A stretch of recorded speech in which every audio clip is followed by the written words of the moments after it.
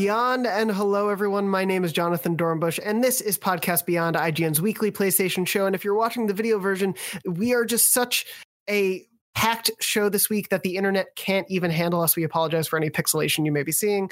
It's kind of a busy weekend, I think, or week on the internet. I don't even know what day it is.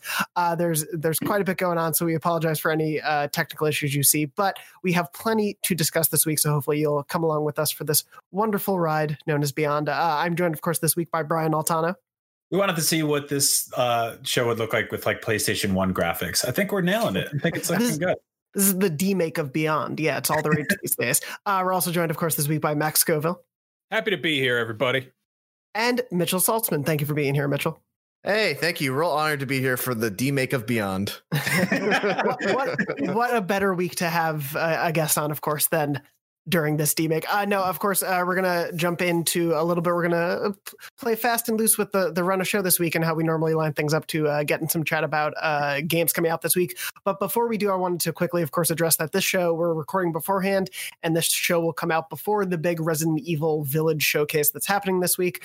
So we'll, of course, have impressions and thoughts on that before or next week, after it's been shown off. But I thought I'd just open it to all of you. What are your wild, crazy predictions / hopes? I know we have a lot of Resident Evil fans in the Beyond pantheon. Brian, I'll start with you. What do you want to see from the showcase most? Nothing. I'm really satisfied with everything, and I think I'm good. No, I want Resident Evil 4 HD. Obviously, I want a remake of that game. I was tweeting about that the other day. I just finished it again. Fantastic game, but there's always a lot of discourse around this game where people are like, it doesn't need a remake. You're right. It doesn't. I personally think that game is perfect and holds up perfectly well, but a lot of people don't. And also, like, you don't have to play it. Like, if it happens, you don't have to play it. I'll play it. Maybe I'll be happy with it. Maybe I won't be happy with it. But I have the original version of that game on literally everything it's ever been ported to, except for like that weird. There's it's like an Africa exclusive iPhone console that it came to, called like the Zagu or something. We did a video on it once. I don't remember. It's been a long life. Yeah. But I will totally replay this game again. I can't wait for it. Even if like they add content, cut content, I just want to see it. I just want to see this game again. So see what happens. Yeah, that's, of course, I think the natural hope of like evolution of where they go with the remakes. I agree with you. It's definitely been released, I feel like, on more platforms than probably anything except for like Super Mario Brothers 3 at this point. But so if you haven't gotten a chance to play it, a remake would be really cool. Of course, there's been no official info about a remake just yet, but it feels like the natural place to go from 2 and 3, especially with all the work they did there. It'd be nice to see a pretty version of 4 that looked like 2 and 3 for sure. Yeah. Max, what about you? I mean, everything that Brian just said, definitely. Like, I played Resident Evil 4 for the first time, forgive me, like last year, I think that was last. I don't know what year it is currently, but maybe the year before. Anyway, I love that game. Like, that's basically a perfect video game. It doesn't need updating. Like, I think it's parts of it feel a little bit clunky, but for the most part, it's aged really well. But that being said, like, imagining little portions of that game that I played on an airplane on a Switch screen in suddenly, full HDR RE Engine graphics just gives me the willies, gives me the excited willies. But also I hope they reveal how tall is that woman in Resident Evil 8 Village. Like, everyone's noticing that lady's very large. There's a big woman that she has to duck to go under doorways, and she has an enormous hat which obscures her height entirely. I hope they give us a hard number on how tall she is. Does that make you feel like accepted and seen in the gaming world finally? I don't know if I've ever talked about this. One of the weirdest things about VR for me is finding out what it's like to be like 5'8". And what was your finding? What did you feel about our shared experience? I mean, I feel like I do this the opposite of what I do in real life, because in real life, like, I constantly am slouching because everything's too low for me, but I like have much better posture when I think that I'm like shorter than I should be in a game. Yeah, no, I hope we get some details on 8. I mean, we've already seen bits and pieces of it. It's really close. I don't want them to spoil anything, but like I don't know. I'm sure there's some bell and or whistle that they're gonna, or lion shaped key or whatever that they're gonna reveal and be like, hey, here's the new thing about it. So yeah, of course, we're going into, it's the 25th anniversary of Resident Evil, I believe, this year. Village is the big question mark, and beyond that, we don't know, I think, anything else of what will be shown. So RE4 remake would be amazing. I imagine we'll see probably some Village gameplay. Hopefully they'll have some other surprises in store. But Mitchell, forgive me, I don't know your like Resident Evil fandom or non, but regardless of it, what would you like to see from this showcase? Strangely enough, I am a huge coward when it comes to video games, but I am a huge fan of Resident Evil. It's like one of the only big horror franchises I've ever really gotten into. But for me, I might be crazy, but I think the logical next step for the remake series is to go to Code Veronica. Because Code Veronica kind of falls into that kind of early line of Resident Evil games that hasn't really gotten any kind of, love in terms of a full remaster. It might have gotten a couple of re-releases or ports, but it's the only mainline Resident Evil game that I haven't touched at all. So I'd be really excited to go back into it and play Code Veronica again. And as far as Resident Evil 8 goes, I feel like there's been like standout moments that really stick out in my mind when it comes to like pre-release stuff for Resident Evil 4 and Resident Evil 7. Resident Evil 4, obviously the intro with like the Chainsaw Man, and Resident Evil 7, that big dinner scene right at the beginning of the game. So what I would like to see at this showcase is something like that, something that I can really like, put in my memory bank as like, yeah, that's the Resident Evil 8 moment right there. So you like it when it specifically evokes the original Texas Chainsaw Massacre, because I'm right there with you. Exactly. Those beats like specifically, yeah. Like that creepy dinner scene is just like that scene in the movie where they're just sitting there with that old man. And he's just like in a wheelchair and he's probably dead, but something inside his skin is moving. I love those games. They're great. I'm actually really surprised that you don't like horror games, because you're awesome at video games. They're so scary. If I'm in a panic, all the skill just washes away from me. That makes me feel so much better about things, because you're like stupidly good at games. Like you're like, oh, I'm going to try to beat the tutorial boss in Dark Souls or whatever, just for the hell of it or whatever. But like, I don't know. I do want to point out I've never done it. Oh, really? You haven't? No, yes, I haven't. Was that Brandon who did that? That's so, Brendan. Capcom's having like a huge publisher sale right now across a bunch of platforms, where I think like most of the Resident Evil stuff is like 75% discounted. So if you're looking to replay the old games, I literally just bought Code Veronica this morning for like $4 to play on like a modern I think it's on Xbox right now. I don't know if it's on PS5 yet. So to touch on what Mitchell said, like, yes, the logical answer is that Code Veronica is the next one they should make. I mean, like, partially because I haven't touched Code Veronica either, but like it is the fourth Resident Evil game. Like, it makes sense. Yeah. It is, continuing with Nemesis. I think, and correct me if I'm wrong, but I think isn't mechanically it's also much more in line with like 2 and 3 than it is with 4. Like 4 kind of reinvented the whole situation. Yeah, I know like a lot of people really want Code Veronica because it does continue that. It is kind of underrated, but there are also loud idiots like me and Brian who want 4 again better. Well, for me, I guess I would just say, as someone who really doesn't know Code Veronica well at all, for me, the logical progression is just 4, I guess, on a like mainstream selling these remakes level. Because I guess they're in this weird spot where they are both dipping back into the well of nostalgia, but doing like really, really impressive remake work with it, while also pushing the franchise forward with stuff like Village, but then also doing multiplayer experiments with stuff like, was it Project Resistance, I think it was called, paired with 3. Like they're doing all these different juggling acts. So I guess I could almost see them doing like 4 and Code Veronica together. I don't know if that would work. I don't know Code Veronica well enough to say, but that just almost feels like on a selling level to get people to Code Veronica who don't know the series. The thing is, like, Resident Evil 3, the remake is actually like it cut up content, and it felt pretty short for its price compared to 2, which I think felt like a good deal. And so 3 was I liked it, but it's kind of a letdown, like on the grander scheme. Resident Evil 4 is straight up like a 15 to 20 hour game if you know what you're doing. And so I think they'd have no problem selling that on its own. And they probably know they can get $60 off of that game from, millions of people like me and new fans too. But Code Veronica is like super interesting because it is that weird bridge between 3 and 4 in that it tried some stuff that was like a little bit outside of the norm. It moved away from a lot of the sort of like locked camera angle stuff, made things a little bit more dynamic. It wasn't necessarily like third person pop and shot, but it had a lot of like really cool stuff going for it.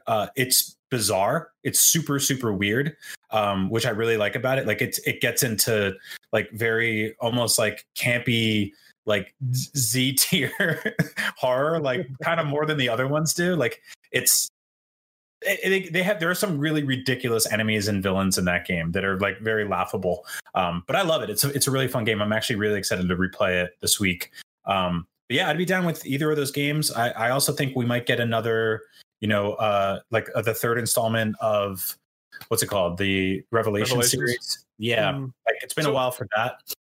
A while back, Brian, we did like a sponsored video where you basically just mansplained the entire history of Resident Evil to me. And like Revelations is always kind of sort of stuck out as like an odd, like it's kind of a black sheep in that the first one was on 3DS, right? And then the second one was they were playing around with doing like episodic releases. Was that kind of okay? Yep. So what kind of gimmickry could they force on the third one? If like the first is a 3D portable game and the second is, the second one also, it tried that thing that they've repeatedly tried, which is like, you retain control of two different characters and you're swapping items and stuff like that. I think that one did it a lot better than Zero, which is like super clunky and almost impossible to revisit. No one ever talks about that getting remade, by the way. I actually liked Resident Evil Zero. I really did at the time too. Yeah. What was like the big thing about Zero? It was like, there was no box, so you had to drop items and they would just stay on the floor wherever you dropped them, which was kind of a pain in the ass. Yeah, but so it also made backtracking. Yeah, it made for some like interesting inventory management decisions that you had to make because you wouldn't be able to count on a box being in a specific spot. Mm-hmm. But yeah, one of the things that they would probably have to address if they ever remade it. And I think, Max, to answer your question, gimmick-wise, I think it would either have to be a Battle Royale or a free-to-play mobile game with gachapon mechanics. There it is. Maybe they go like, pull a Yakuza and they're like, it's turn-based now. It's a party-based RPG. I mean, I'd be down. That. Yeah, it would be super interesting if they brought back Resident Evil Outbreak. That was the online one, or like the co-op one, right? Mm-hmm. I think it's honestly high time for Outbreak to make a comeback in this day and age. They were teasing this sort of like open beta that like hardcore fans could sign up for, and like a couple people at IGN who I guess were. This made me realize like I'm not as hardcore of a Resident Evil fan as I thought I was. Because like all these people got invites and like I was like I don't think I have a Resident Evil account. What is that? That's for the ambassador program, I think. They've been teasing, I think, an upcoming sort of project. I wouldn't be shocked if we get word of that. I think the same sort of thing happened with the Project Resistance multiplayer beta. I think ambassadors were getting emails about that a little beforehand, so it might be another multiplayer thing. It might be something else. We'll see. They announced that CG Netflix movie with Leon and Claire that is in the works. So could be a whole host of things. We'll have to see. Obviously, we'll know in just a couple of days whether or not all of our hopes are wrong or right. There's also the movie reboot and the live action Netflix series. So they've got a lot going on. Plenty of stuff going on. Yeah, it is. Yeah, it is not a bad time for Resident Evil. I think, especially after the love and critical and commercial success 7 and then 2 and 3 have all sort of seen together. This is a very good moment to be into the Resident Evil franchise, and I'm very excited to see what's coming forward, even if I've only recently gotten into the series. But speaking of series also that I haven't played that much, that now I'm very much interested in, I do want to talk about one of the big releases, of course, of not just this week, but January in general, before we jump into some Sony first-party news in a little bit. I do want to talk, of course, about Hitman 3, which is coming out this week. The review is up on IGN. I believe that review is based on the PC version of the game, but I believe we speak to some other stuff in there. I'm going to go through it in a little bit. Your overall thoughts on Hitman 3 so far. I love it. How much you've played too, because you were telling me before the show. Yeah, so I ended up working on a gameplay montage of our like best kills in Hitman 3. So I've been playing a lot of it. And God, this series is so good.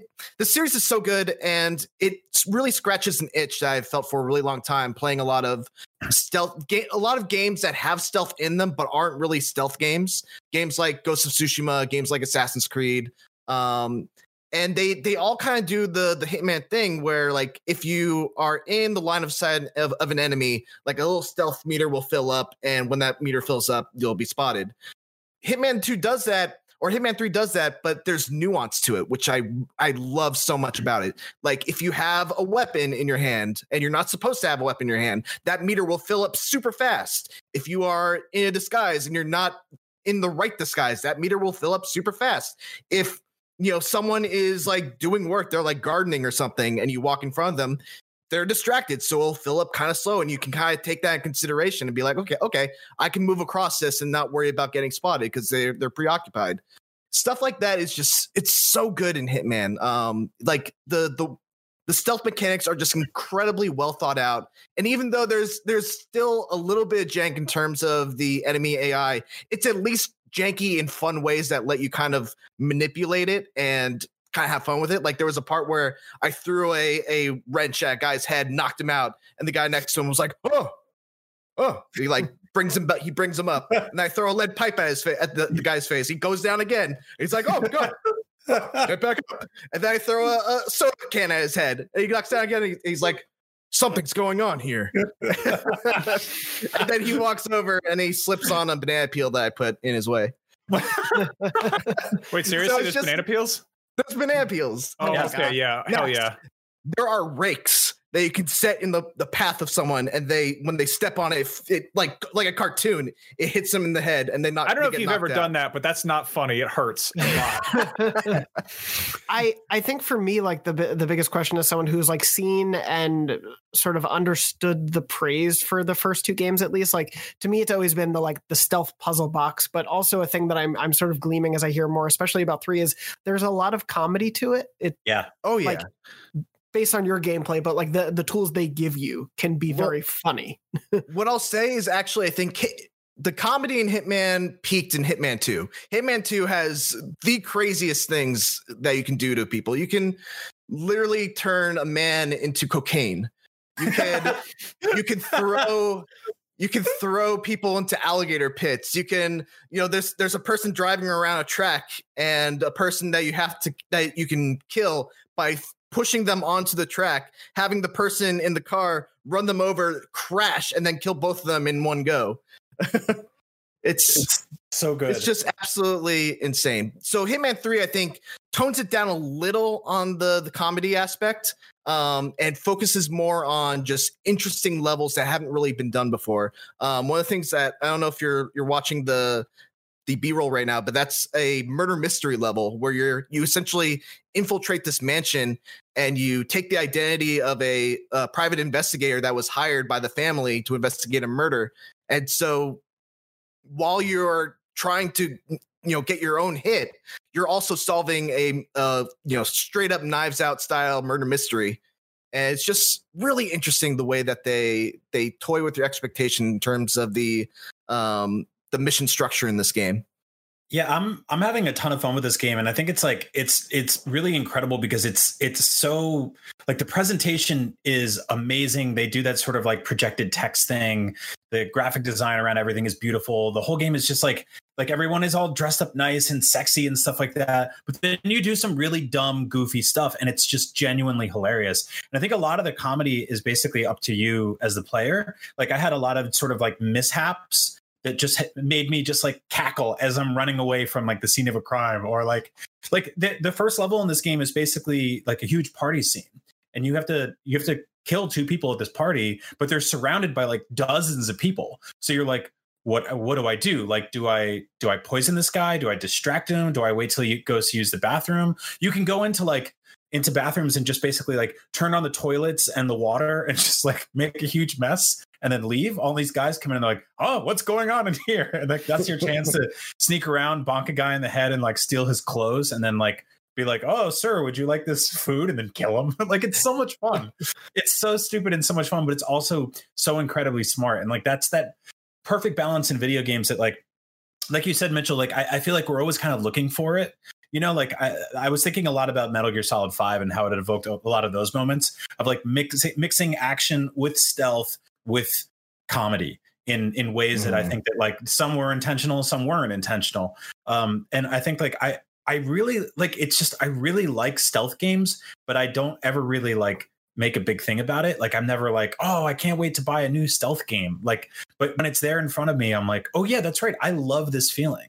Like, it's not really a genre like I call myself a fanboy of or anything. But when I'm in the midst of playing a game like this, I'm having the time of my life, and it's just so much fun. And I just really love how this game gives you so many opportunities to try different scenarios at your own pace, play them however you want. Like I beat a mission super sloppily.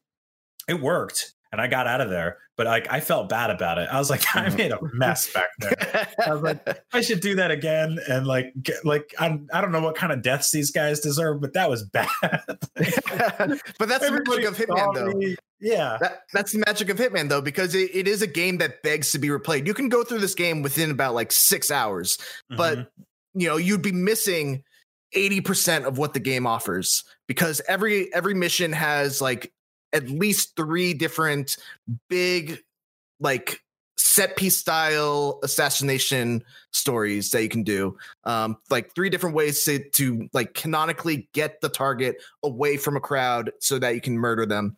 And then there's like a bunch of other challenges that they offer. There's specific feats that you can do.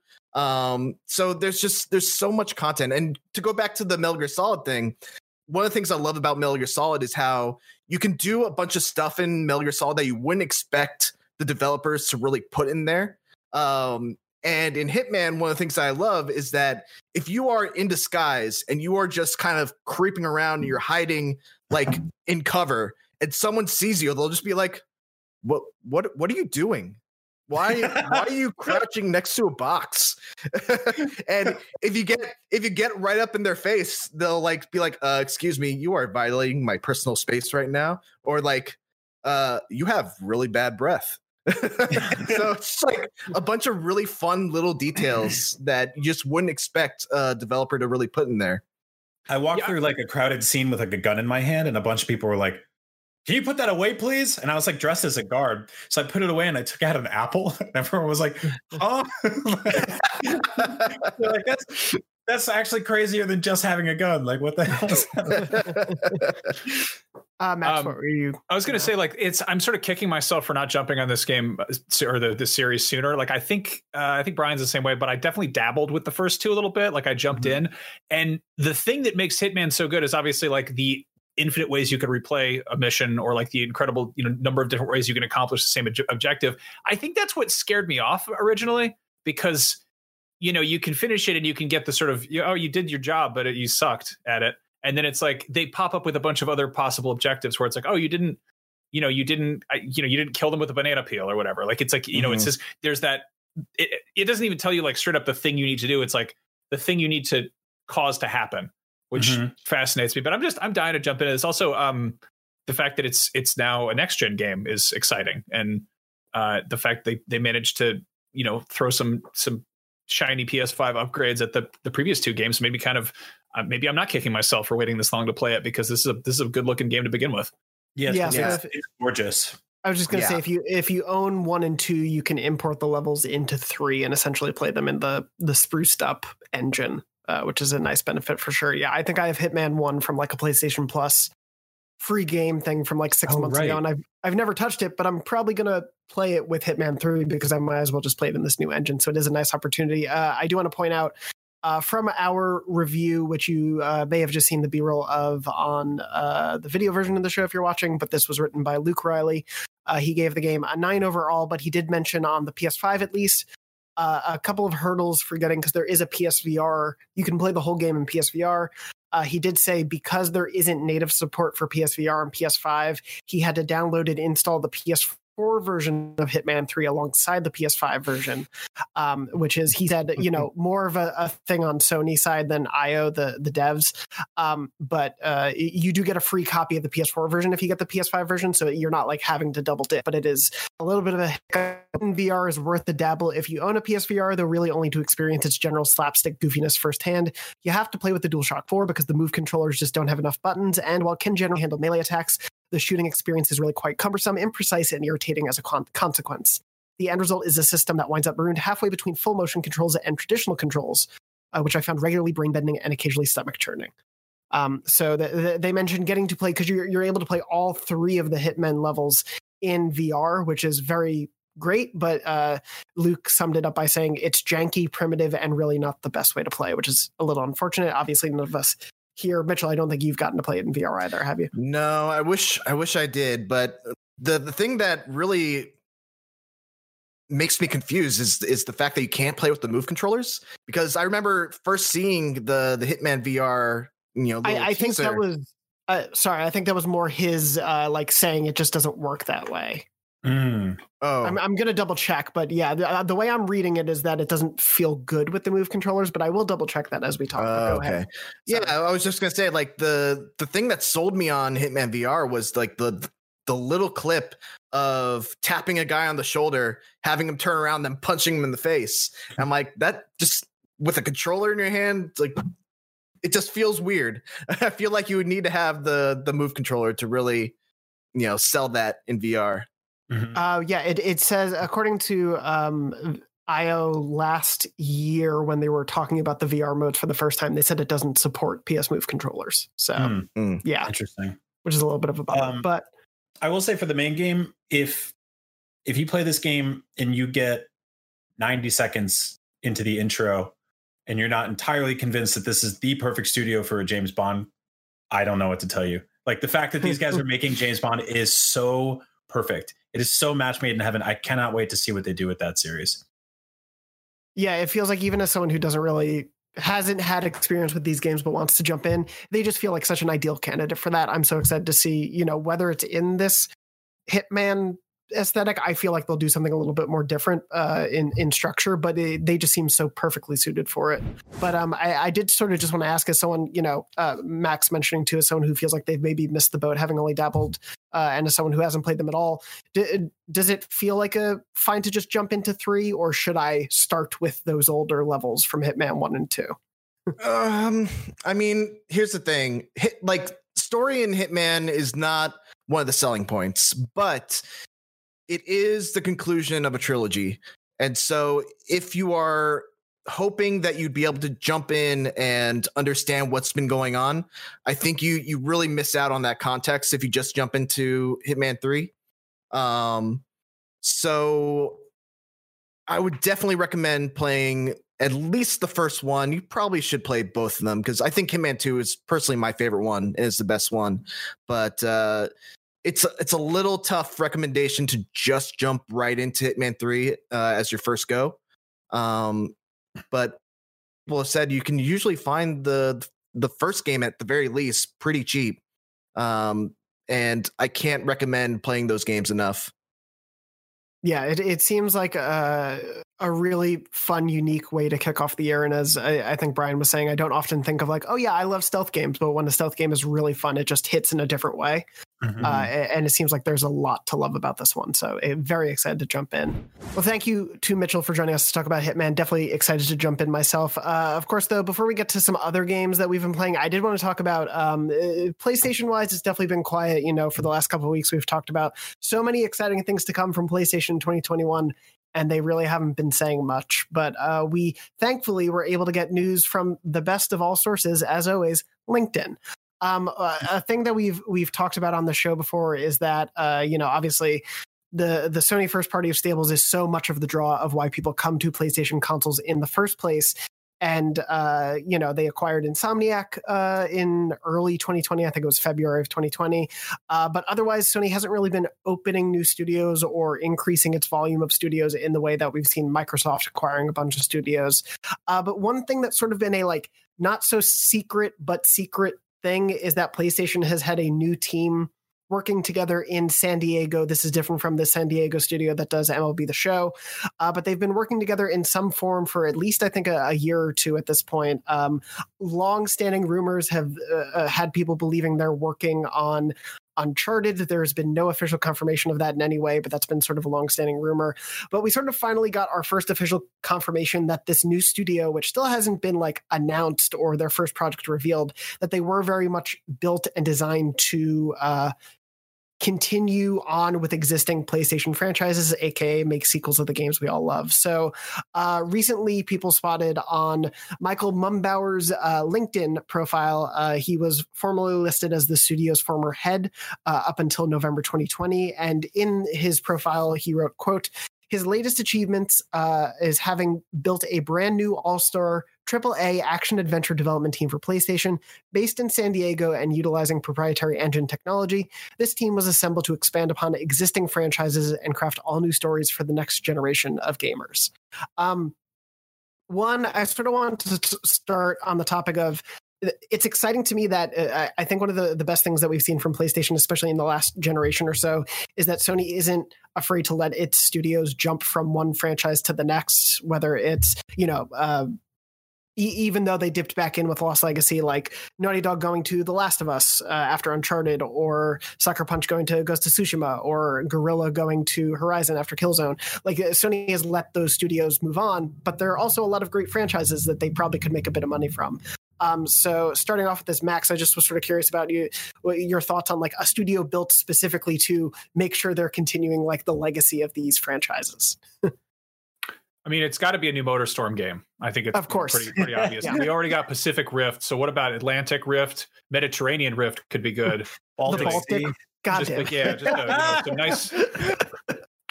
Man. No, this is weird to think about because with my no, I don't know. Like it's as exciting as it is to hear that there's like new stuff. I always have like a little bit of reservation about hearing a new studio is handling an IP that's been established by other studios. Like the first thing that comes to mind there is the what is it? Batman Arkham Origins, the one that isn't Sucker Punch, or WB Games, Rocksteady. WB Games Montreal worked on, which like a lot of people have kind of turned around on, but there's still that sort of feeling of like, oh, this, especially when we're looking at beloved sort of first party IPs that people like really come to associate respective properties with their own individual studios. Like when we're talking about Uncharted, nobody brings up Golden Abyss, like that was Bend making an Uncharted game for Vita, which was fine, but it wasn't the game that people come to expect from Naughty Dog. So I guess I'm very curious to see what they do here. I kind of hope that they're dusting off some really old franchise that we haven't seen in a while and completely reinventing it from the ground up. I don't know. Pacific Rift, MotorStorm, definitely. People would have remembered Golden Abyss more fondly if it wasn't a Vita game, which is a catch-22 because I think it got a lot of attention because it was a Vita game, because it was sort of like a miracle that they even got it running there. Like technically, that's one of the most impressive games ever made. In the sort of pantheon of Uncharted games, it's definitely like better than the first one, but I don't think it's better than 2 or 3 or I don't. I'm kind of mixed on 4. But an important thing about this quote is tell new stories. Like I think we're focusing a lot on them returning to this sort of on an established franchise, but I think the studio new stuff. I look at stuff like I believe who is it? Is it Saber that's working on the Witcher 3 next gen port? I think they worked on the Switch port. I think. There's also like stuff that's like Blue Point, which takes an entire skeleton of a game and makes something new with it. I really think this is Uncharted, and I don't know what that means. I don't know if that's a remake, a brand new game. It seems to me like Sony is going to slowly creep into movie territory with all of their video games, and I think that they don't want to be caught with their pants down having like a hit film in Uncharted. I don't necessarily know or think that movie is going to be a hit film, but just in case, without a game corresponding with that, right? Like, I mean, I think that they'd be really remiss to ship that and have that miss right there. Like, you need something to push people to your PS5 and PS4 and go, hey, if you like this movie, there's 4 Uncharted games you can play, or 5 Uncharted games you can play, or 6, 7, however many we want by then. But I do think that that's something that they can handle. And honestly, like I'm interested in an Uncharted game that isn't by Naughty Dog, because I feel like I've seen everything that they can do with that franchise, and that's reductive because I know that they can do more. And The Last of Us 2 was amazing, and that's coming from someone who always said we don't need The Last of Us 2.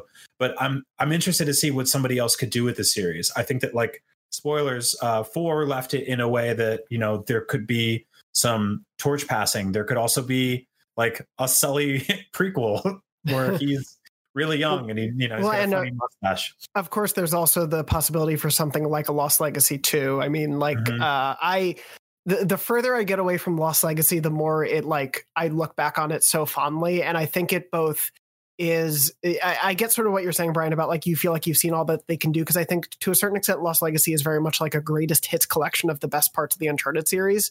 Yeah. And so there's not a ton that's new there, but everything there just works so damn well. And I think they use those those two characters in new and really exciting ways and flesh them out, that I would love a sequel that sort of focuses more on Nadine and has Chloe in the supporting role, sort of as like a continuation sort of thing. But like they do, you're right, have a lot of potential around that world. And I do agree that it will be something within it. And it probably wouldn't be bad to capitalize, even if it's not Nathan Drake, to be like, that movie's coming out. We know Sony loves Synergy right now, like the corporate brand above PlayStation. Sony loves Synergy. So why not also have a new Uncharted, even if it's in the works, even if it's not coming out for another year, at least to be able to say it's there. What if it's Uncharted, the movie, the game? Like, what if they do a new Uncharted that has similar mechanics, but you've got, Tom Holland and Marky Mark in there?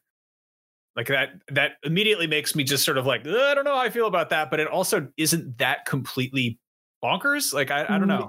It seems likely, but it's also the one I'm least interested in, I would guess. But I get where you're coming from in terms of that would make a lot of sense, because we do, in terms of young Nathan Drake, we only have those flashback scenes. So there's no reason they can't do a young Nathan Drake game. But yeah. And also, I mean, keep in mind that like the Spider-Man game, both Spider-Man games launched basically in parallel universes to what was going on in the MCU, but still found a massive audience. So I think that if they're close enough, it'll make sense. But Max, I think that could be interesting, because we have seen like lots of flashback stuff with Nathan Drake. I just feel like we've explored everything with his character, but obviously the people making this movie don't think that. So, I mean, it would be really interesting to see them commit entirely to an Uncharted that is not flashback scenes, but here's a prequel. Like here's the adventures of young Nathan Drake. Period. Not as cutaways in Uncharted 3 or 4, but like that's the game. It's young Sully, young Nate running around causing trouble, and it's not just a callback, which would, I don't know, be interesting. Yeah, I retcon a sister in there if they want. Like, why not? Yeah. No, I mean, thinking back to like we got Sony had some big words about like wanting to really establish movies and TV shows and all that, which is interesting to see. We still haven't really seen much of it. Like Uncharted could go either way. I feel like we've been hearing about that movie for more than my entire career, which is exhausting, but eventually it might come out. I guess they're filming it. There was, of course, also the Ratchet and Clank movie that we all forgot about, which completely coincided with the game that we all loved and adored. Yeah. Mm-hmm. And it didn't live up and compare. That was a really weird, interesting experiment, because that game was so great, and then that movie came out and I think was disappointing in a lot of ways, where it was like, well, I can just go play the much better game right now. And so I wouldn't be surprised if there is connections to the movie, but something that is somewhat removed, because I think those two projects, like in parallel, just made the movie look so much worse by a factor of how good the game was too. But yeah, it is a really interesting space. For me, one of the more interesting prospects too is the mention of utilizing proprietary engine technology. And I don't know if that means a brand new engine or, collaborating with another studio on their engine. I would assume maybe like some mix of the two. But it's exciting to see, at least from what we've seen. There are a lot of veterans of other Sony studios here at this studio from previous job listings. Like it seems like a pretty stacked team of developers, and so I do wonder what that voice is, though, if they are jumping onto a series that already exists from something that is so iconic to Naughty Dog right now. Right. It does put us in an interesting place. I think for me, the other comparisons to make from PlayStation's first party studios would be Sanzaru Games took over Sly Cooper for one after the original trilogy. They did like Sly Cooper Thieves in Time, which was like the fourth entry that left off on a big cliffhanger, and then there was never another Sly Cooper, which I would have liked to see. And then forgive me, but the Sumo Digital, the devs from Sackboy and Little Big Planet 3, of course, took over for Media Molecule from LBP 1 and 2. So there is precedent, but are there any other, I think Uncharted is the main culprit. We're all assuming this is. Are there any other PlayStation franchises you would like to see a studio tackle in that capacity? Knack, obviously. Of course. It's been a couple of years since we've had a Knack. I mean, I've always wanted to see a giant vein bulging in Mark Cerny's forehead. That's as far as we can get. Yeah. That would be pretty hilarious if they a third party like smaller studio was like, we did Knack 3, and it winds up just being this ridiculous hit and everyone loves it and it wins Game of the Year and just. And then Cerny's like, what did I do all that work? He just like quietly folds his hands and just goes, all right then. Mark Cerny joins Microsoft 2 days later.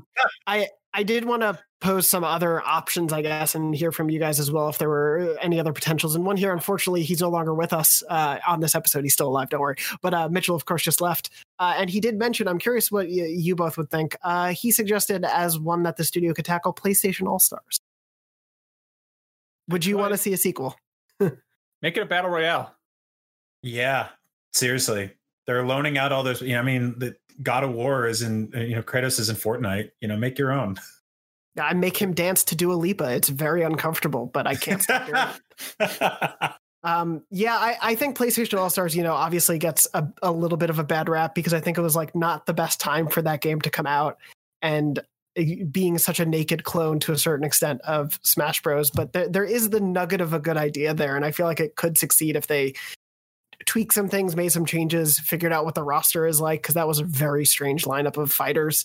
But there is potential. At least I would love to see it. I was curious what you guys would think about if someone took on a new Infamous, or do you feel like that franchise should kind of stay put to bed? Because obviously Second Son and First Light were new protagonists. It wasn't Cole McGrath anymore.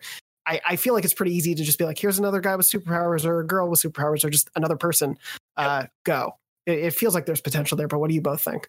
That's a series that's totally set up for a sequel that, can only loosely connect it to the previous ones. I believe like the second one, it didn't really have more than like Easter eggs to the first one, right? Like that's all you really need to do. You go to a whole new city, have a whole new protagonist, whole new powers. I mean, I really like those games.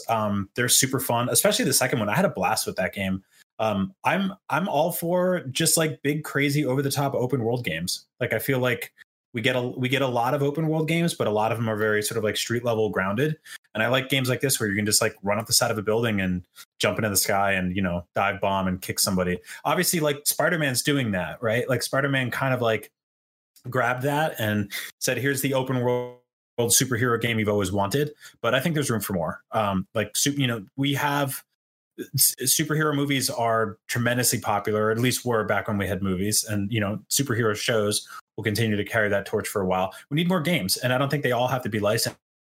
I think that something like Infamous has a shot to come back, and I think there's room on our PS5s for it. No, totally. I just feel like looking at sort of how much not only the open world genre has changed, but also superhero media has changed since Infamous was first introduced, and the fact that there's nothing in the title that like it's Infamous. It could, as what it is, but also it could be anything. Like as long as it's vaguely superpowered, it's pretty much on brand, like the Hulk, and you can smash buildings. I'd be like, all right, sure, why not? Let's go nuts. That's definitely one I'd be interested to see what a new studio does to it, just because Sucker Punch has had so much they've done their with it, and obviously they probably want to focus on Tsushima, but the format of Infamous as a open world superhero game is just, that's so wide open that it could be, it could yield some really cool.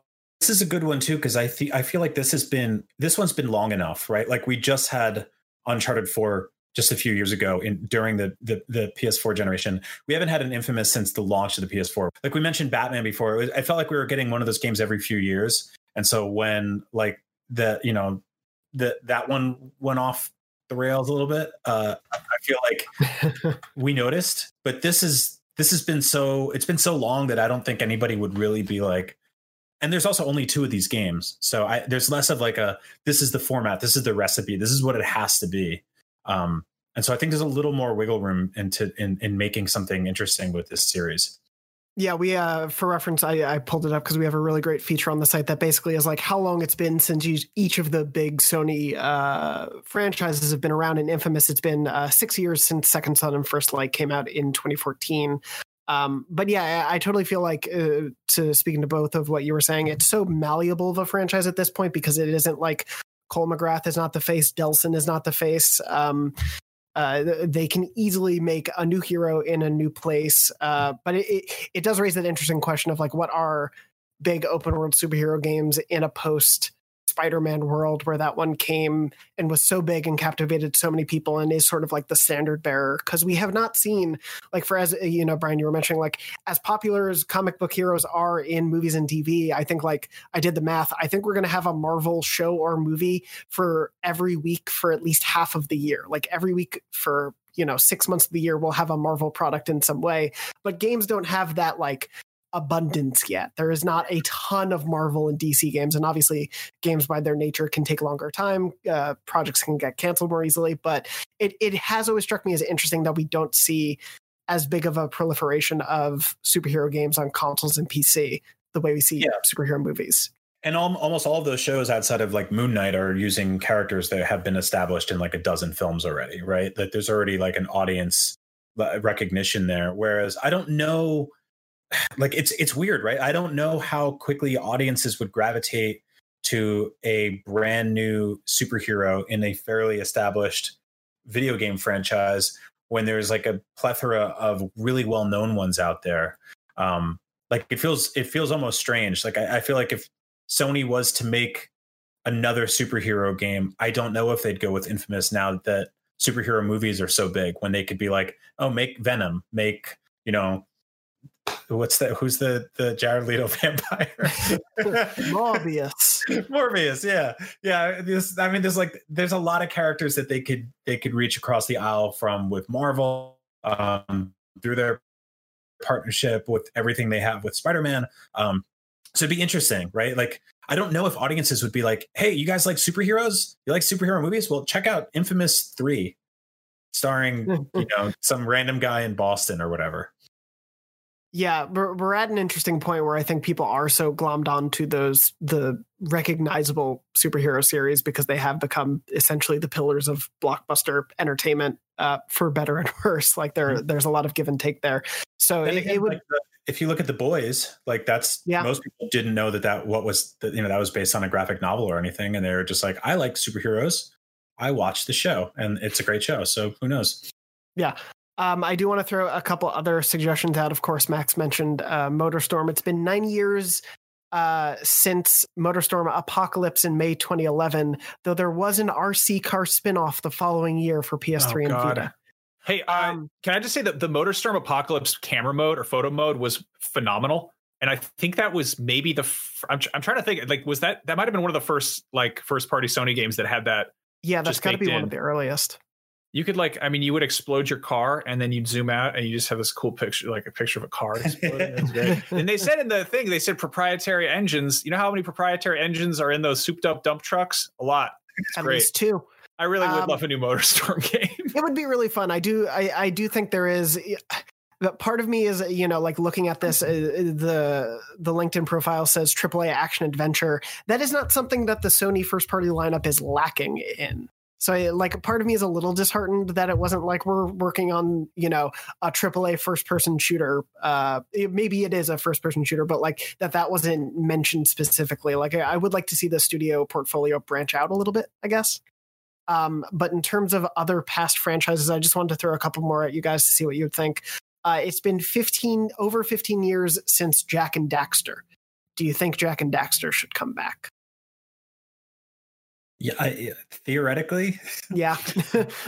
It's one of those, it's in that weird in between where, because I think like Naughty Dog, people obviously know because Crash is still around to a certain extent. I think people liked Jak and Daxter quite a bit, but it doesn't have that like cultural recognition. I think that's something like Crash or Uncharted and Last of Us have for Naughty Dog. So it's in this weird in between space.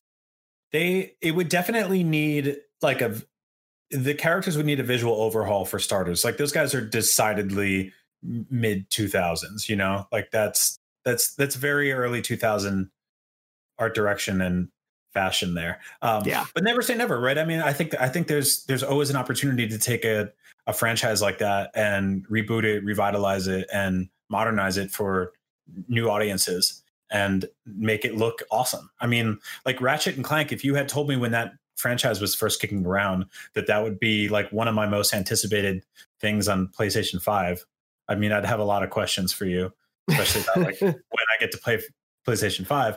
But also like that's pretty surprising, right? Like that game demoed incredibly well. I feel like you could make a Jak and Daxter game that looks that good and people would be paying attention immediately. Yeah, I think especially at launch, Sackboy and Astra's Playroom showed there is plenty of room for like more family friendly or all ages fare within the first party lineup. Two others I briefly want to mention, SOCOM.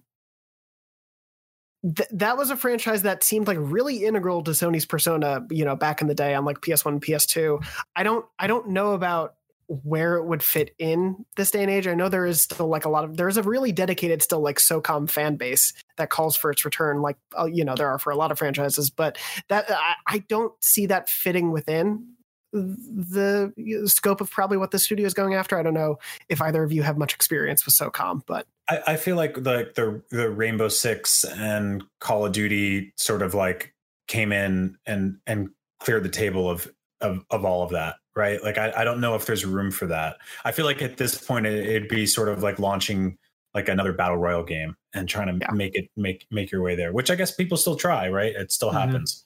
So no, I mean specifically with like a straight-laced military shooter, I think that you do have so many other like studios and publishers that put those out on a consistent basis, and they've got it kind of down to a science. Like I was kind of there's that Back 4 Blood game, which I'm sure is really exciting for people who are like hardcore Left 4 Dead fans, but I'm wondering how that's going to be received when, like Left 4 Dead was great when it came out. That was like, 10, 12 years ago or whatever.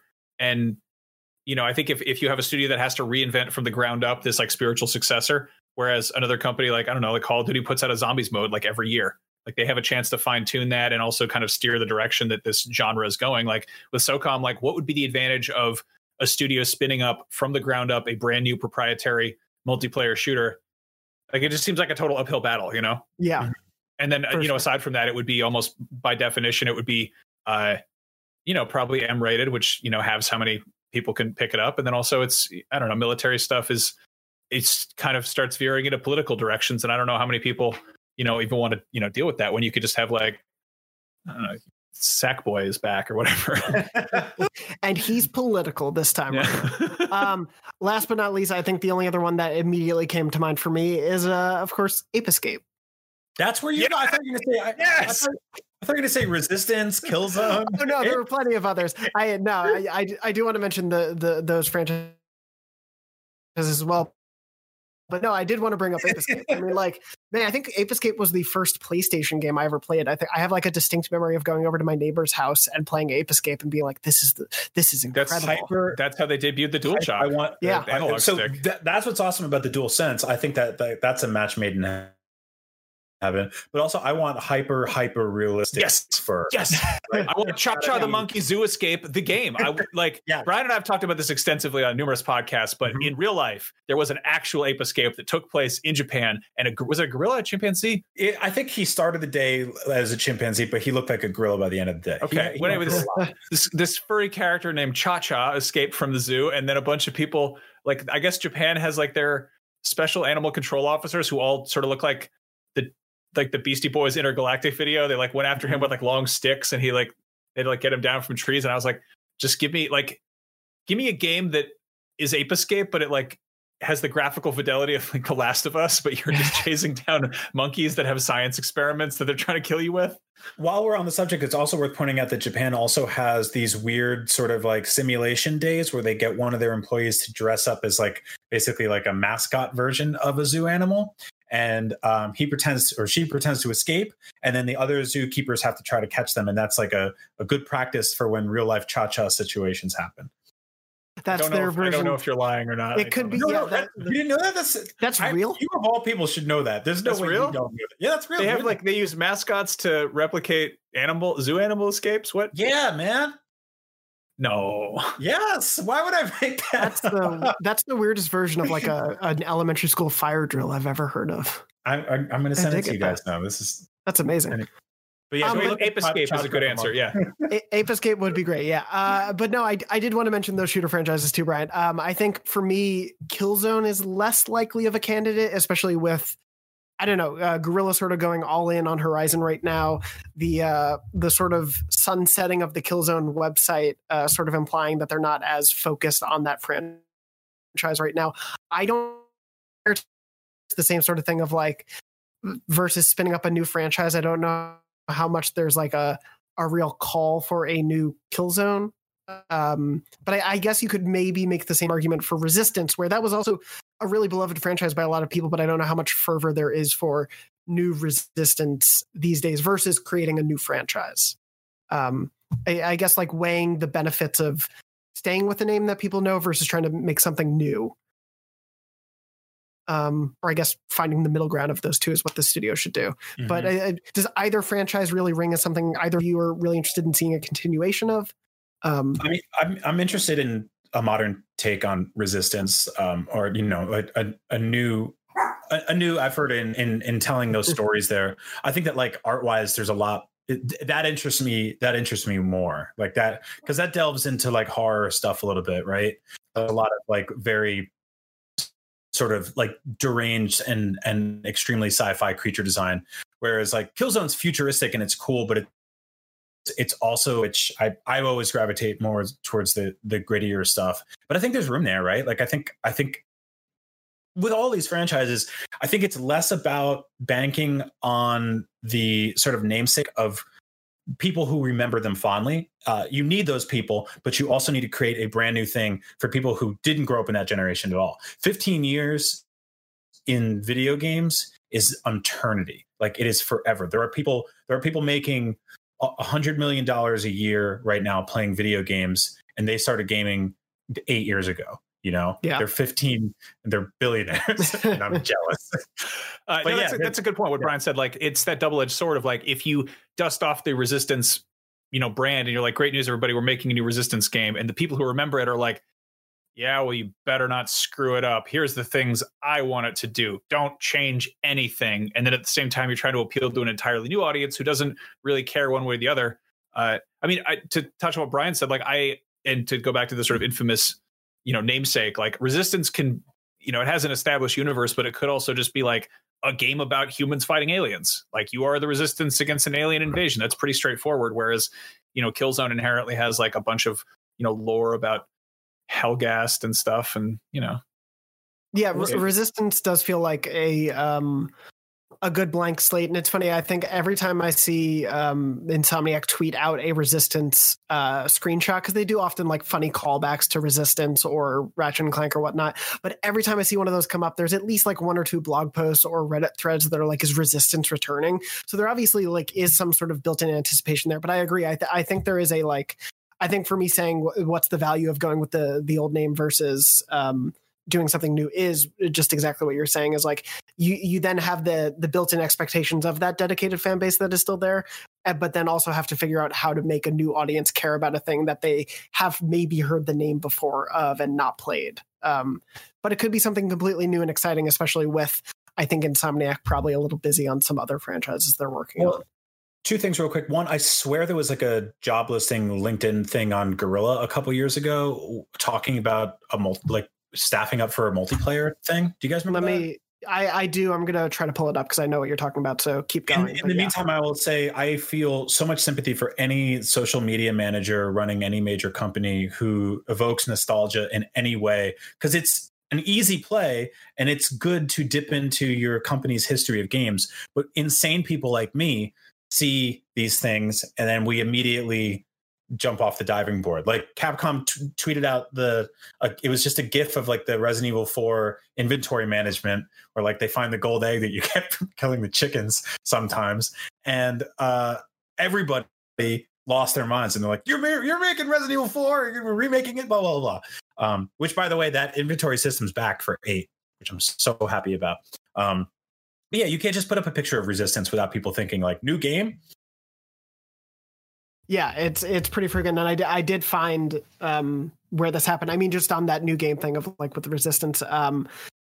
Interestingly, I'm sure we'll only spin things out. But Sony Santa Monica put up a job listing for a role, I think today or yesterday, that was like for an unannounced title. So immediately it's always like is it another God of War? Is it something new? Like job listings can create so much fervor when obviously they're just trying to get some good talent to come in. But yeah, in 2019, there were job listings for a multiplayer project for Guerrilla Games. And that headed by a game director who had worked on Watch Dogs 2, Rainbow Six Siege, Splinter Cell, Killzone 2, Far Cry Instinct and more. According to their Twitter profile, they are still listed as a game director at Guerrilla. So that project seemingly is still there in the works, but we'll see if it ends up being a Horizon multiplayer project, a return of Killzone in some way. There's a lot of possibility there for sure. But yeah, it's very exciting that there is another studio that's just sort of in the works there, but it is that sort of thing of like, man, I just kind of want some inkling of what it is. And it feels like we're getting incrementally closer to what it is. But hopefully, at some point this year, Sony's kind of a blank slate in terms of what they're going to do. If they're going to do state of plays, if they're going to do showcases again, if they're going to go to, events, if they happen this year, it's completely up in the air for what Sony's going to do this year, which is both exciting and a little daunting because I feel like we're going to have a lot of last minute, well, they announced something on a Thursday, time for a second episode of Beyond this week sort of weeks. But it's exciting. It's exciting in that so much is unknown right now at the start of this generation. Well, as long as we keep making the show, they'll keep announcing stuff immediately afterwards. So we just gotta keep making the show and people get news. It's a good deal. You're welcome, all you PlayStation ponies out there. Before we move on to got a couple good emails I want to read, but I did just want to briefly bring up Max, obviously, since you and I have not been playing Hitman, have you been playing anything else recently that you've been sort of stuck on or really? Yeah, no, I'm completely just head over heels in love with Yakuza Like a Dragon, and I feel stupid for sleeping on it last year. It is a phenomenal RPG, and I implore everyone to go check it out. I mean, I admittedly, like, I play a lot of these games and I was sort of like, I'm a little bit tired, but I'll give it a shot. And then giving it its fair shot, it is so good. It is like, it has such wonderfully well-written characters. It is consistently funny and heartfelt and really fun. And it's just a good ass video game. And I think I'm like 54 hours in and I've got like one or two chapters left, but like, I'm excited to put it to bed, but I've also had a really, really good time playing it. So. And what have you been playing on? Because I know the PS5 version isn't out until March. I've been playing on PS4, which has, or PS5, but with the PS4 version, which again, that was one hang up that kept me from jumping on that. But it's like totally fine. It looks great. It's gorgeous. The load times are, insignificant. So that's handy. I'm actually really curious what they wind up doing with the next gen version. First thing comes to mind is probably using the DualSense to make it feel like you're actually pulling toys out of a UFO catcher machine. I was going to say there's so many like mini game or like side, ideas in the Yakuza games usually from when you talk about them that I feel like they could do a lot of wacky stuff with the DualSense if they wanted to. Definitely. Brian, have you been playing anything else besides Hitman that you can talk about, or just Hitman, Resident Evil 4, and then another game that we can talk about next week that I'm playing that I I'm excited to talk about. Fair enough. I look forward to hearing about the next Uncharted 2. But no, I also wanted next Uncharted 2. That's the Uncharted name of it. 2 returns. Uncharted 2 again. Yeah. That makes me want to say really one dumb thing. It's not related to the show. I think I want goofy, dumb video game names because I think one of the worst names I've seen recently is New Pokemon Snap. That's not a video game title. That's just an SEO phrase they put on a box and called the game. So please, Sony, please make your game names weird and funny. And you know what? It works because once they called something New Super Mario Brothers and everybody was like, when's the new Super Mario Brothers? They were like, now. Yep. Yeah, it's just there all the time. Anyway, I played over the long weekend that we had here. I played The Last Campfire, which is from Hello Games. It was sort of they've done one or two of these smaller games while they also work on No Man's Sky and continue updating that game. But this came out, I think, at like August of last year. It was at a very awkward time where we were in the middle of these work from home events that we were putting on, and the fall rush was just beginning. And man, I wish I had played it back then so I could have talked about it and told everyone to play it for a Game of the Year consideration. It is a like 6 or 7 hour game. It's been on sale recently on a lot of things. It's on like every platform. So if you can find it, I highly recommend it. It's not a super long ask, but it's just a very wonderful Captain Toad-esque puzzle game that is also a very sweet meditation on like the purpose of living. And the purpose of, helping other people versus being selfish. And like it addresses a lot of very mature themes in a very sweet, wholesome, almost storybook-esque way, but in a way that doesn't feel pandering or like talking down as if it's just for children. Like it works really well within the It's just a very lovely, heartwarming game that I'm so glad I blabbed about it on like end of year stuff. But it's a lot of really fun puzzle setups where essentially it's figuring out how to get from the beginning of a level to the end by moving different platforms in certain ways or using the perspective of the level to shift stuff around properly. Because you essentially get a power midway through the game that lets you move blocks or move ladders or things in the world that you couldn't move otherwise. So it lets you kind of see things from a different perspective. It's really wonderful and delightful, and I can't recommend it enough. What made you play this like this week specifically? Simon Cardy from our UK team played it 2 weeks ago and was like, I also wish I had played this in 2020. And he and I just awesome. He tends to have very similar, like he and I tend to agree on games quite often. So I was like, I should probably check this out. And I think he described it as like Captain Toad-esque. And I was like, all right, you sold me because I love Captain Toad. I think it's so great. And it's delightful and really fun. And I hope Hello Games continues to make little games like this because it really was a just great, like it's a fantastic weekend game. You can beat it in a weekend. It's quite an emotional journey. It goes some really fun places. The character design's really cute. I definitely recommend it. I think even when it's not on sale, it's only $15 or $20, so it's definitely worth it. And for PlayStation fans who care, it is a tremendously easy platinum trophy to get. So if you care about that, you'll get a platinum trophy within 6 hours. But like, regardless of where you play it, I think it's on Apple Arcade. Like, it's everywhere. Definitely check it out if you can. I think it's a really lovely game. But other than that, wrap up, I did have a memory card story I want to read, but also an email that came in from Chris, wrote into beyond@ign.com. Like you can, if you have questions, comments, concerns, memory card stories, or anything else you want to just write in with. But Chris wrote in, and the subject line was just quite simply Bloodborne. Hell yeah. I love those emails. The email began, well, you got me when nothing else did. I played Demon's Souls for 10-ish hours on the PS3 many years ago before falling off, figuratively, but also literally off many ledges, and deciding it wasn't for me, so I've never tried any of the Dark Souls games or Bloodborne. I was worried about wasting my money for a game that would be too difficult and too obtuse to be enjoyable. Even hearing so many people gush about Bloodborne for years, looking at you, Brian, wasn't enough to sway me, but there was always something in the back of my mind about it for some reason. Thanks to my wonderful wife, I got a PS5 for Christmas and seemed there was no better time to try it since it's on the PlayStation Plus collection, but still I hesitated. Then you posted your long talked about Let's Play from early last year. That did it. That sold me. I downloaded it this weekend and jumped in, intending to just mess around for a bit and decide if I wanted to really play it. I'm happy to say that I beat the Cleric Beast on my first try, and I got the next boss on my second try. I'm in, I'm hooked. You did this to me. Now I can't wait to go back to that hellscape and mix it up with those gross and terrible beasts. So thanks for giving me the final push I needed to get into it. I hope you find a way to continue the Let's Play series, even if you're not back in the office anytime together soon. Also, I think you should do a reverse trophy test for it, where the rest of the panel quizzes Jonathan about real or fake Bloodborne trophies. I platinumed that game, and I don't know if I could name a lot of the trophies. And like, it's all super obtuse stuff.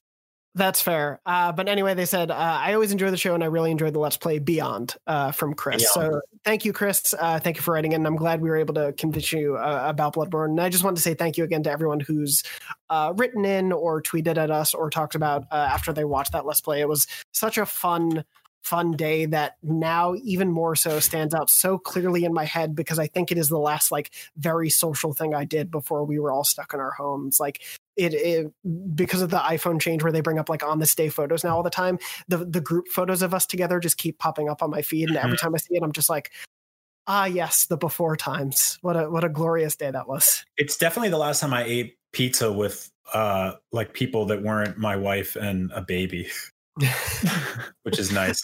I mean, the fact that we would all just pass around a single box of pizza is. I know, right? Nowadays, we'd have to be like in separate rooms. One of my favorite parts of this job is emails like that. Honestly, like it's telling people sometimes for hours a week for 6 years straight that they should play a game. And it eventually resonating and connecting with people, and then them having an experience that I so wish I could have for the first time. Yeah, that rules. I love that so much. Yeah. And very quickly, though that wasn't written in as a memory card, I did want to just quickly read a memory card story we got in from Jake from Bakersfield. Jake wrote in, and said that they're an on and off listener to Beyond, but I've been working long hours during COVID and slowly gotten back into podcasts.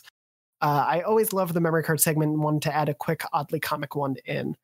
So Jake said, in 2006, I didn't have current consoles, so mostly missed that entire generation of games, unless it was on PC, which I convinced my dad to invest in, keeping relatively current, even if I wasn't allowed to have very many games.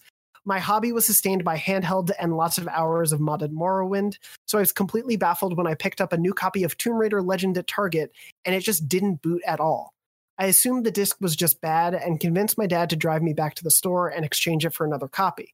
Short drive, no big deal. And then the same thing happened. Flash forward to copy 4 as my increasingly frustrated parent is trying to talk to a sales rep into giving me back my money, even though we've now opened like half the store's inventory of this Tomb Raider game. My dad vocally defended me and my ability to read PC specs and said this is not my fault, but that the computer should be able to run it. This is an argument he's determined to win in that moment, and he did. And when we got back in the car with my money back in hand, my dad sitting next to me still have mumbling under his breath. That was when I realized our PC didn't have a DVD drive. I never said anything, and I still haven't played that Tomb Raider. Oh. Not your usual memory card, I know, but my father's full-throated defense and an increasing frustration at my stupid mistake just makes me laugh. I love that one. I know it's not PlayStation related exactly, but I thought it was just too funny not to read. So thank you, Jake, for writing in with the memory card story. If you want to share a memory card, you can by writing into beyond@ign.com. Please write in with the subject line memory card, and we'll read those every week on the show. Before we wrap up, just very quickly want to ask, what's something, other than maybe a game, Brian, I'll start with you. What's something you've read, watched, listened to, whatever, that you recently enjoyed? Let's see. I watched Nomadland, which is nice. A movie that's coming out this year. It's going to win a ton of awards. I really liked it. And I just watched a movie last night that's super obscure. And Max, I'm recommending it to you specifically. It just came to Shudder. It's called The Wolf House. Sounds good.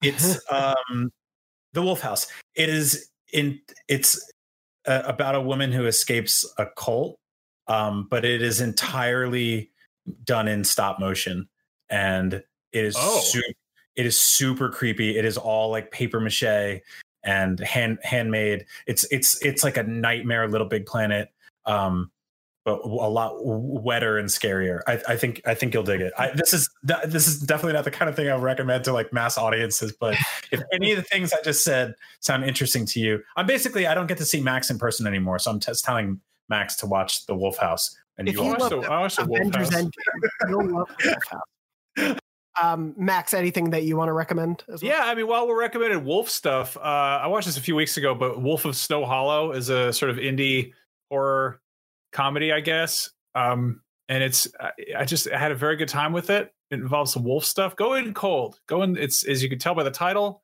it involves a wolf, but you never know what's going to happen with wolves.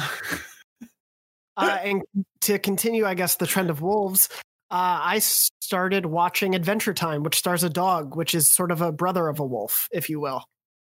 I finally decided to watch that show. And if you like Bloodborne, check out Brotherhood of the Wolf, which is hard to find unless they re-released it on Blu-ray. It's French. I don't know.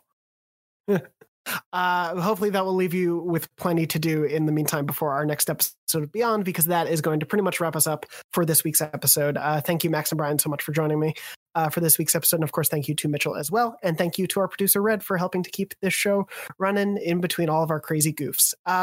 Before we wrap up, you can find us all on Twitter. I'm at JM Dornbush. Brian is at Agent Bizzle, and Max is at Max Scoville, and Mitchell is at Jurassic Rabbit. Otherwise, Beyond is live every Wednesday at 3 p.m. Pacific on beyond.ign.com, youtube.com/IGN Beyond, and your favorite podcast services around the world. I said podcast weird. Please forgive me. It's been a while since I've said that word, apparently. Otherwise, thank you all so much for listening and watching. We hope you're safe. We hope you're well. And as always, Beyond. Beyond.